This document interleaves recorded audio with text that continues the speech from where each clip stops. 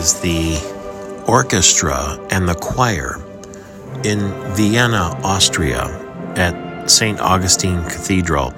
It's not a special performance, although it's very special. It's Sunday Mass at 11 o'clock.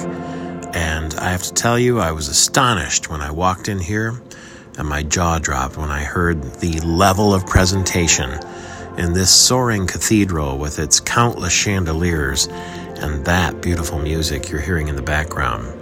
It's Michael Patrick Shields, and as we're talking travel on this holiday week, when you may be going over the river and through the woods to grandmother's house, I came here to Vienna, Austria, just for a couple of days to have a look around. I'd never been here, and I should say I had a listen around because Billy Joel, who wrote the song Vienna Waits for You, said that Vienna is the Nashville of Europe and that it is the music-centric city that Beethoven did all of his writing in and Beethoven lived in.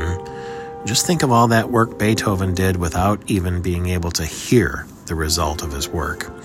You're listening in the background here to the very first bit of music I heard when I arrived in town. I heard nothing until I walked into this church and heard what's going on there.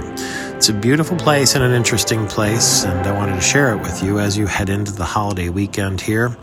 And all of my travel writing is at goworldtravel.com, every other Sunday in the Lansing State Journal, at lsj.com or the Sunday print edition, and traveltatler.org. So I welcome you to Austria. We're going to have a little fun. You'll hear from me from time to time, but more importantly, you'll hear this kind of music in this beautiful place.